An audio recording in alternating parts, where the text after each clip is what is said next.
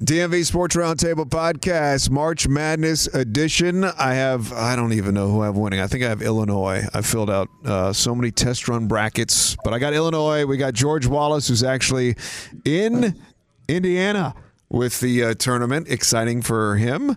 Cichon, Jamal, Bowens. Let's start with Georgie Wallace. Let's chat locals. Maryland. Georgetown, great to see the Hoyas back in there playing really good defense. The Terps are 3-point underdogs against UConn. What are the chances of the locals? Who do you see going farther? Maryland, Georgetown. What are your thoughts on that, Georgie? You know, it's funny. It's like Georgetown all of a sudden is this like sexy pick, right, to win this thing or go to the Final Four or something because they played so well in a Big East tournament. I don't know. I mean, it's all about matchups in the tournament. You guys know that. Do I think Maryland has a decent chance of beating UConn? I do. I think they're battle tested. That's for sure. Mm-hmm. With the way as good as the Big Ten was. But again, it's just we'll see what team shows up. You get the team that played Michigan State, they'll advance. You get the team that played, Penn State and Northwestern at the end of the year, then they won't. I like Georgetown to beat Colorado. After that, I don't know. Cichon. I would say for Maryland, how are you going to stop 19-point per game scorer James Bouknight? I think he's going to be the best player on the court. It's going to be, in my opinion, a last possession game. That's why I am personally on UConn money line. I think the 3 points is too much. It's two defensive teams. It's going to not be the most fun style of basketball to watch, but we know how Maryland's won. That's how they beat Michigan State in the regular season. Getting back on defense, and UConn really kind of plays the same way, junkyard dogs, and they want to, grab boards and score with Bouknight. So I just think UConn has a slight edge talent-wise, but I think it's going to be a great game. Yeah. Well, look, you asked how do you stop the 19-point game score? His name is Daryl Morcell. He's a Big Ten Defensive Player of the Year. Now, when it comes to Georgetown and Maryland, who goes further? I have to go Maryland because Maryland has a formula. Mm-hmm. I know what their formula is. If they can play the defense that they play, and that always translates to the tournament. That's just like defense in the playoffs. It translates to the tournament or running game in football.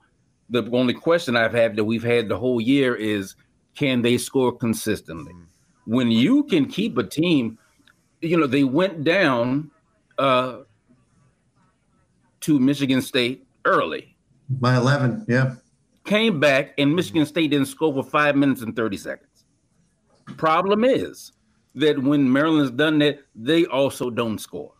But if Maryland scores consistently, Wiggins keeps playing the way he is, Arroyo keeps being consistent on the offensive end, they're a very tough out. Mm-hmm. So if they can do that, then I have more confidence. And I am not sure what Georgetown's formula would be. Pat lit a fire under their ass, and they played that tournament like they played it for Big John. And I love the way that it happened. If you ask me what their secret to success is, Pickett has to be there from the tip of the ball. He has to be the consistent scorer. He has to have that senior presence. The freshman point guard, keep doing what you're doing. Yeah, but he's good. They have to be consistent, and they cannot get into foul trouble.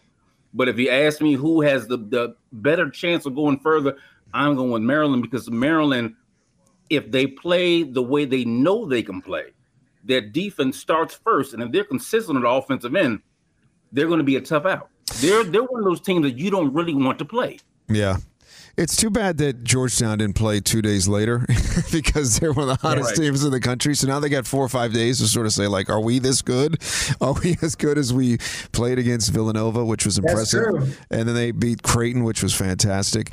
Their guard play is good with that freshman who came out of nowhere. And Bile, is that how you say his last name? It was inserted into the starting lineup. He's fantastic. So the recipe, the formula for Georgetown is very good for both teams, I think.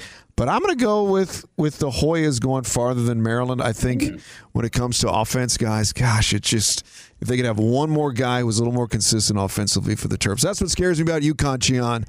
They've got some firepower offensively, and I don't know if the Terps can match that. Well, I'll say this real quick. This is also a time where people step up that you haven't seen. So if Morsell steps up some more, if Hart steps up, Scott has played well. If he catches fire, then all of a sudden you have some sort of you have more depth and more consistency on the offensive end. They have people that can do it, but will they step up when it's time to do it? They're not always there on the same page at the same time. So, guys, who do you have winning it all? Oh, geez, I don't know. I have Gonzaga winning it. Yeah. Undefeated. I just think they plowed through the competition in the regular season, and they have lottery picks, multiple in their starting five. Baylor is going to be good. I think I see the two favorites, Gonzaga and Baylor, meeting in the national championship game. Oklahoma State is my dark horse, if you will, team. I've got them making it to the Final Four because they have Cade Cunningham, who could be the number one pick in the NBA draft. He is that good. So I think he can carry them quite a bit. I mean, they ran through the Big 12 outside of losing to Texas in the championship game. So Oklahoma State's a team I see going far. Georgia? You know who else is pretty good? Is Alabama's pretty good. Yeah. Yes, they are. And Michigan missing livers, that's going to hurt them. They are a team that was complete there for a while, but I think it's started getting exposed when they lost to Michigan State late in the season. I do think Michigan does beat Alabama. I think squeaks by them when they get to that matchup, but I think that's one of the ones that I would be looking forward to the most. Georgia. Yeah, I agree with you on Oklahoma State too. I mean, Gonzaga, you know what's funny about Gonzaga?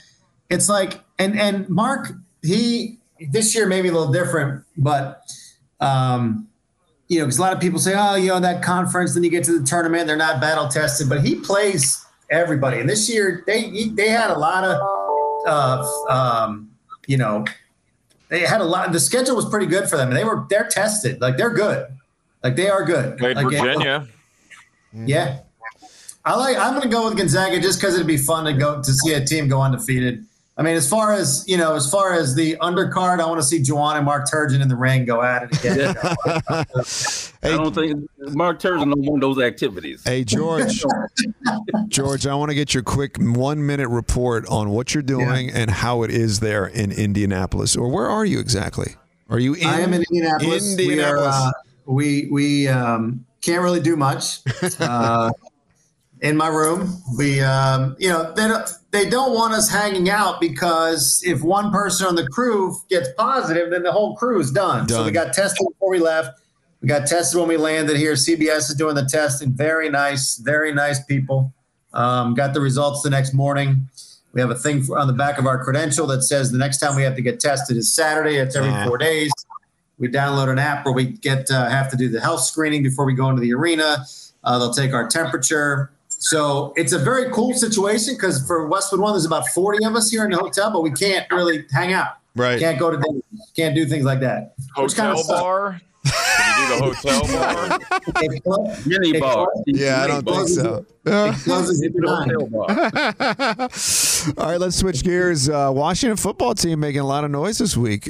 George, you cover the team, and I don't know how I feel about this Fitzpatrick signing.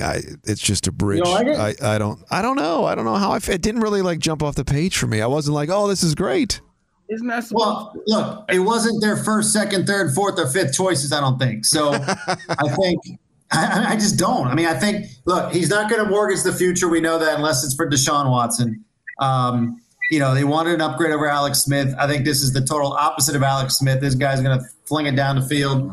And look, $10 million is not a lot for this kind of quarterback these days. So I don't have a problem with it. And here's the other thing that I think will be beneficial is that you probably don't draft a quarterback right now. So there's the questions. The questions aren't there like, oh, when is he going to start? Is he going to be ready? Who's going to start? So now you're going to have these three guys compete. Somebody will go out there and play, and you'll probably be competitive, and then you can still build on the other team. I like the Curtis Samuel signing big time. I think they've had a good few days. I don't mind Fitzpatrick. I really don't. What else were you going to get at this point? I didn't want Mariota. I didn't want Sam Darnold.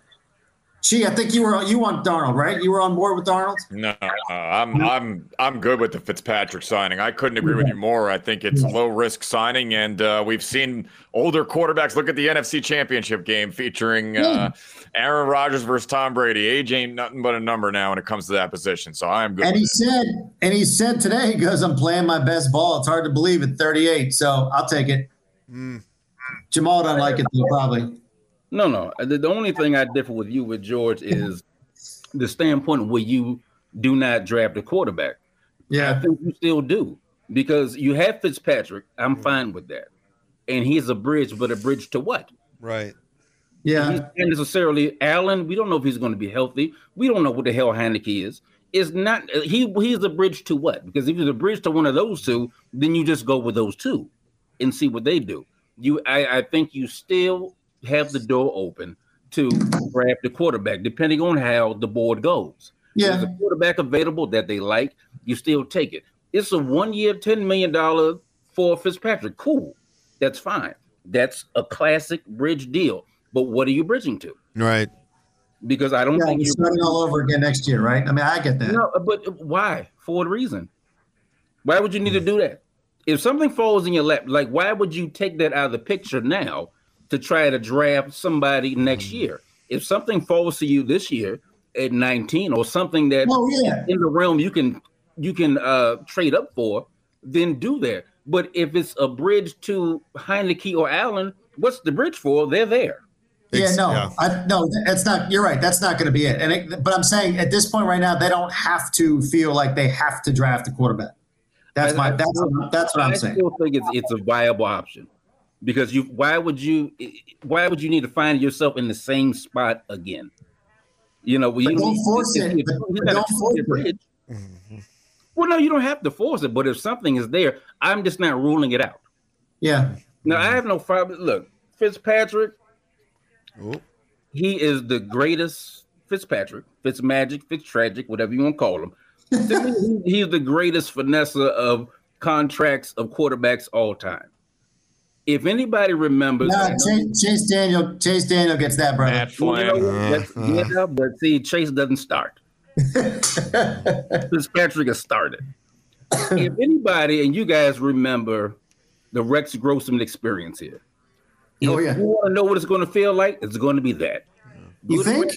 It's going to be good Rex, bad Rex, but it's going to be with more swagger and it's going to be more entertaining. Imagine your favorite ride at Kings of Million. I know George and Frank, you didn't grow up in this area. Imagine the Shockwave or the Grizzly or the Rebel Yell going backwards. Your favorite ride, and it gives you the biggest, you feel great, but at some point you're going to feel like throwing up. That's how the experience, the ups and downs with Fitzpatrick are going to go. It's not going to be check down Charlie. It's going to be exciting. You've got Curtis, you've got McLaurin. They're going to add pieces. You have Gibson and McKissick. It's going to be exciting, but it's going to be sometimes you're going to feel nauseous because you're going to throw some stuff. Oh, I can't believe he made it. I can't believe he threw that. There's going to be ups and downs. But I have no problem with that. It's going to allow this offense to be more creative and go downfield. I think people lamented Darby. William Jackson III is better than Ronald Darby. Let's just put that out there right now. He's better than. Better? I mean, better for the money. I think that we didn't have to pay $20 million to Darby, but he's a better player than Darby. He is. Okay. I thought Cincinnati had one of the worst secondaries in the league last year. So but look at their line. Yeah. William, you got to remember to call him William Darby. You done messed me all up. Williams III, he's been a very good corner, number one pick. He had Carlos Dunlap at Atkins. They were old. Put him behind this line that they have assembled right now. And they signed Mayo. I don't know what that means for the linebacker spot. I think they addressed that when it comes to the draft. There are still other linebackers they can put to fill out that front seven. But you put him opposite of Fuller. With a line like that, he thrives. And what do we know about Ron Rivera? That cornerbacks in his system, Darby is attributed to that, they perform well. Also, Williams does not miss games. Darby was healthy last year. You go and backtrack his career, he was not always healthy. Yeah, I'm with Jamal on this Fitzpatrick thing. I don't understand. Basically, they're saying our defense is good enough to win the NFC East yet again, and we'll just survive with 1 year with this guy. because it's I can't see him being here next year, right? This is just a rental. No. But here's the thing: like, what is their option? What are their options now? I think their options are the two guys they already have, Heineke and Allen. Although Allen's in his health, I guess, is a concern. Well, you would have been fine with just those two? No. I mean, probably not. If you knew one of these top quarterbacks was going to fall to you at 19, sure. But I mean, how much do you like Kyle Trask? I keep saying that's the guy I think is going to be there at 19 if you like them. Who's that? I think you can get Trask in the second round. But exactly, that's what I'm saying. Yeah, right. Mm-hmm. Like this draft is a draft that you can have a run at any given position at any given time. Now they have it heavily stacked for the quarterbacks in the top 10, but you have wide receivers that should go. The wide receivers are deep. That's why the wide receivers in free agency, the market is very slow.